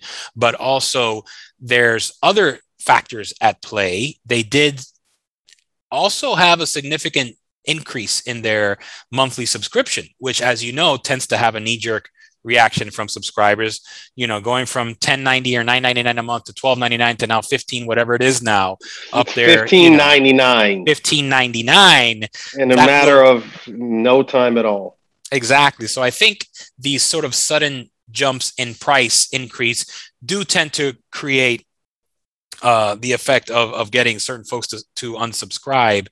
I believe they also feel like they haven't had a really big hit in a while. I know they've had some breakout hits. Talk about homeboys, Dwayne "The Rock" Johnson with Red Notice, which was, I think, one of the biggest film premieres on Netflix of all time. And of course, they have Bridgerton 2, which did phenomenal. But, I think that what Netflix has created, the bar is so high for them that they need basically a Bridgerton and basically a Red Notice every single month to justify their existence. I mean, look, I don't know that model. I love the model of release it all at the same time, and then you could binge it all at the same time. But there's a lot to be said about, this kind of slow draw over time that Apple has been successful with. Right. You keep coming back every week to watch a specific show. It's been, I guess, successful for Netflix to just drop everything at the same time. But when you have a, boatload of monopoly cash, then right. you can do that. But that's been successful for Apple, been successful for Disney Plus. HBO, obviously, they've carried that model from their cable subscribers, this idea of releasing one show per week. So, yeah, obviously it's worked for HBO and a lot of the major streamers that choose, like you said, to do this sort of weekly release because, and I've read this somewhere too, it creates more of these water cooler moments. It allows your colleagues, your friends, your family to be caught up with you. So you have something to talk about as opposed to binging something. You think about it for a day or two, you might call your friend and say, man, Bridgerton was great. I just watched the whole thing. And then you forget about it and you're kind of on to the next thing. On to the next show. So you have to keep coming up with show after show after show. It's a, home run every time. But if you don't have, you need one every week. Yeah. And Netflix, they have quite a few hits, and those are shows, so shows hits, but, if you kind of, just draw it out over more time. I mean, Stranger Things is coming up, so that should help to punch it up a little bit. But guess what? People are they're gonna watch it, binge it, and then move on. Right. And so. Right. Yeah. So there is this whole idea of, what I call too much of a good thing. And I think that Netflix does tend to have that effect. It's too much at the same time. And so I think that there could be some hybrid models they can explore. I know they were talking about maybe having a lower subscription that would be ad supported, but maybe, and this is an idea I have, maybe you get the one release a week. But if you pay an extra premium, then maybe you can binge the whole season. If it's something you absolutely have to watch, maybe there's like unlock, the entire season of Cobra Kai just to get ahead of your. A cheat code so that you can say, well, I just watched episode 2 and you're only on episode 1. And so those could be little tricks because I think, this is such a new business model for everyone in the industry that and Netflix obviously has the resources to just kind of play with their own model a little bit and kind of see what works. And so maybe, again, it's a tiered thing where there's the basic that's ad supported, the mid-level that allows you to see one episode a week, and then the highest level, which gives you full access, no ads, and you can binge whatever you want. I don't know. Those are just ideas, so Ted Sarandos and the others can take that for what it's worth. Free advice on Screen Heat. What advice do you give them on their animation? Oof. Well, and unfortunately, I think we alluded to, remember, I think we talked a little bit about Phil Lord and sort of how he felt like animated projects were not getting their due at the Oscars. And I think in general now we see that one of the knee-jerk reactions from Netflix was to immediately pull back on their animation slate, which was very aggressive. I had an MMFM Digital about a year ago, Kristen Murtha, who had just left Warner Brothers Animation. Speaking of Chris Lord, had actually worked with them on the Lego movies and became one of the heads of animation over at Netflix. And she was saying how ambitious their plans were at the time to essentially create an animation company to rival Pixar. And that was their strategy. But that takes time. We know the lead time for an animated feature at the level of a Pixar is 3 to 5 years, right? And it just seems like Netflix just doesn't have the patience for it. That's what I'm reading into it. Yeah. And I think also, it felt like they just wanted to get these kind of one-offs. They wanted a hit like a Big Mouth or, Right. South, not really a South Park, but, kind of teetering on adult and also kids. And, I watched a couple of the shows and, they were funny, but Mm. not knock it out of the park. I think that's also, with even with their films, a lot of them, same talent, big Right. name talent, but sometimes they feel a little bit rushed. I don't know if Yeah. that's what it is. Mm. And then also, I feel that drawn from a greater talent pool base because it seems like it's the same, just cannibalizing the same people. Right. But I hate to see that kind of dramatic cut, especially for something that's near and dear to me, which is animation. Mm. Um, but we'll see how that plays out. I think that the genre just has not been exploited the right way yet. Um, you do have again, Pixar films are hard to make. That's 3 to 5 years. There's a reason for that, and it's not just the animation; it's getting the story right. Right. Even The before big hit, anything, like, yeah, you're right. Before anything is designed or drawn out, they spend years on just the storytelling aspect of it, right? right? Pulling it apart, putting it back together again, Right. exploding it, and then putting it back together again. The story may feel simplistic, but they never are. They're Yeah. complex. They deal with a lot of different issues, and so some of those things just can't be rushed. Mm-hmm. And so and that's feature films, but even in kind of smaller episodic based animation. And so with that being said, the genre, animation, I see a bright future. I know there's a bright future for animation. And I think that future has more to do with expanding the market in a different kind of way. It felt Right. like the exploration was still kind of the same, trying to replicate this or trying to replicate that.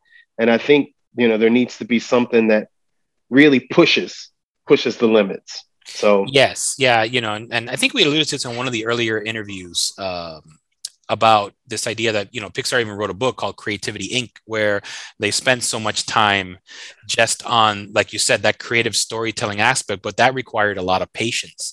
And I believe the one thing that the streaming wars is lacking in general is patience, yeah, because, they have to churn out so much content so well, quickly. yeah, but I mean, new talent. I'm going to tell you one of my favorite animations is in the past years is this animated short called "If Anything Happens, I Love You," Mm. which was co-produced by Laura Dern. It was nominated for Academy Award.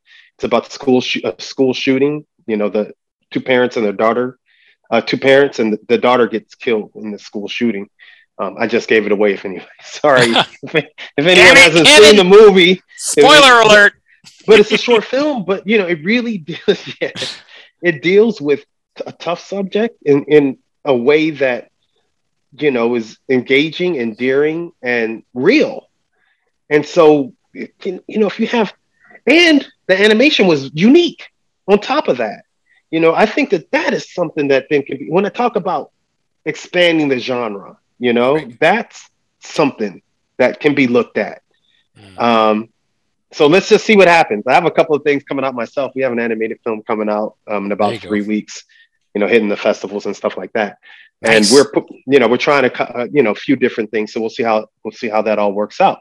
But we're going to leave Netflix alone to get to the star of the show. Mm. One of the biggest stars, Hollywood history, Mr. Pirates of the Caribbean, Mm-hmm. Jack Sparrow himself.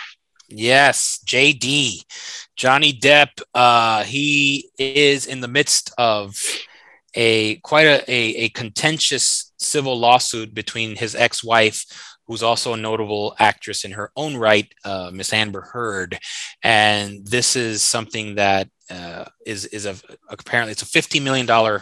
For those that don't know, civil lawsuit that was filed in Virginia after Amber Heard wrote what was supposed to be an op-ed about an anonymous relationship she had, and this idea of domestic violence and marital abuse came up, which he says cost him not only in terms of his public figure and persona, but financially due to the fact that he claims, and his lawyers, that he lost a lot of business, including the Pirates of the Caribbean franchise, once that article came out. And this also kind of followed on the heels of another lawsuit, which he lost in the UK after one of the tabloids, I believe there, labeled him a wife beater. And he went to court on that, but they said there was enough evidence to be able to say that, yada, yada. And so now he brought it to civil court in the US. She's, to be fair, countersuing for $100 million as well, claiming that there was also obviously, domestic issues and violence issues on his side as well. And so this has just been a very highly publicized trial. It's been live streamed throughout, so you can see it as it unfolds on various news networks and online.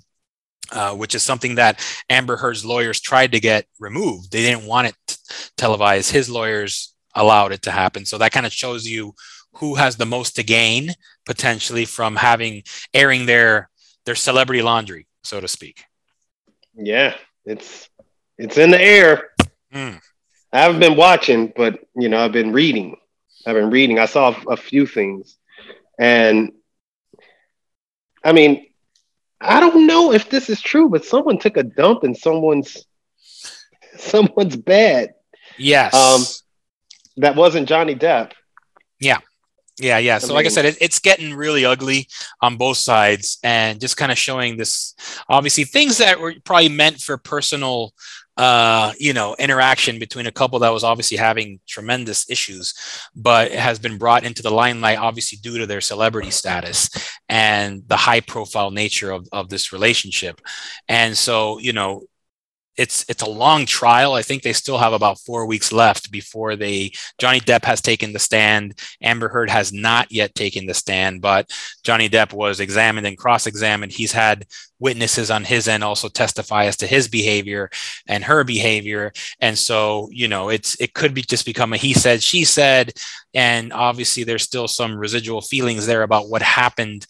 Obviously there was, evidence of some kind of domestic spats. I know he talked about this famous bottle throwing incident where he actually lost a tip of a finger during production of one of the Pirates movies, that he said initially he tried to cover up to kind of cover for Amber, but apparently she threw a bottle at him that broke and, kind of chopped his finger off, or the tip of his finger.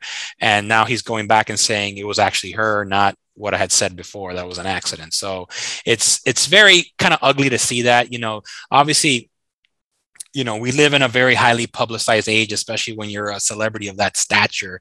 In the old days, celebrity marriages would start then, that was always the tale, but we never got this much detail, I felt, in the past as we're getting now. And I think it's unfortunate. I think ultimately it might hurt both sides. I know Johnny Depp does want to have his career back and get to that level where he was at, but we'll see what happens. Yeah, but if I'm just taking a temperature for it. Look, Johnny Depp, at this point, he doesn't have anything to lose. So if he loses the case, guess what? He's just where he is anyway. But it seems to me that he's coming out on top because there's a groundswell of support. And from what I'm seeing, even when you talk about Pirates of the Caribbean, there's so many people that are saying, look, he made that which he did. He made that franchise. They're not going to watch a Pirates of the Caribbean without him. Right. And so what do? You win in the court of public opinion. You win in court, and oftentimes winning in the court of public opinion helps you to win in court. And it does feel like he wins if it even becomes a he said, she said. Now, it's toxicity on both sides. I saw this video with Amber Heard. She set up a camera, and it kind of felt like she was cajoling him, and egging him on. Right. Again, I wasn't there, so I don't know what happened on either side. But it does seem to me less what it was purported, which is, Johnny Depp as the aggressor. Right. Solely. The Johnny Depp as the aggressor solely. It seems like, both sides were culpable. And so for me, then Johnny Depp, even within that case, comes out with a win because I think he'll be able to come out with that and still be able to work. And it's showing that, his fans are coming out for him. Yeah, I agree. And he does have a huge sort of groundswell, like you said, of support, around the world. He's a huge star. He has a lot of support online. And I think that it has opened the door for you. Like you said, even if he doesn't win the case, I don't think for him it's about the money. I don't think Amber Heard is going to pay $50 million or vice versa. But I think, like you said, if there's enough public support for him, getting his career back to where it was, I think that there's enough evidence to justify that, that yes, a lot of the times it seemed like he was trying to avoid escalating a situation, whereas she was maybe becoming more the aggressor, which wasn't revealed in previous court cases. And I think now that's become sort of something that he can use to try to get his career back. And and it's been evidenced by the fact that they pulled him out also of the Harry Potter franchise, right, the Fantastic Beasts, and showed that the film where he wasn't involved in, ironically, that new star Ezra Miller has had his own tons of over in Hawaii, so that didn't work out either way. But obviously, I think that franchise also took a hit, just like I think, like you mentioned, if Pirates does decide to make a movie without Johnny Depp's iconic Jack Sparrow character, will also take a huge financial hit. So, like you said, it's better that they don't even make another one. I know Johnny has referenced now lately that even if Disney were to offer him the Pirates role again, he may not take it. Which is interesting. He did say that. Yeah, he did say that, but a big enough offer, I don't know. He might do something down the line. And so, but he is a great artist, one of the great actors of all time. And so, regardless of what happens personally, that is his livelihood. So I do understand why he felt the need to take this into where he felt he had to take it, and his team had to take it, just because, like you said, if he does nothing, he doesn't have a career. But if he can at least tell his side of the story, then he may be able to get at least part of it back. Well, I have two predictions. Johnny Depp gets back in the movies. He's going to be able to get his career back. Will Smith is going to have a career too. Those are my two predictions. You heard it here. Screen Heat Miami. Well, maybe that's a package right there. Yeah, they'll do a movie together. That's right. Bad Boys for Wife. Sorry. Oh no, the King of Quips is back. I read that online somewhere, but it was very did you? apropos. Okay. Yeah. But it wasn't about those the two of them in the movie together? Is that no, that was and I think that was in a reference just to the Oscars. And it was him and Martin Lawrence, and Martin was like kind of like hovering over Chris Rock as he was getting slapped by Will, and it said Bad Boys for Wife. But I think if you put that movie poster with Johnny and Will, it would be just as funny. There you go. Not to make fun of a serious situation, anything that involves violence, but still, I think you're right. I think they both may have a shot at a comeback in the near future. Let's see. We will see, and we will see you all next week. Thank you for tuning in to Screen Heat Miami. I'm Kevin Sharpley. I'm J.L. Martinez. And I got to give you a boom. Dale.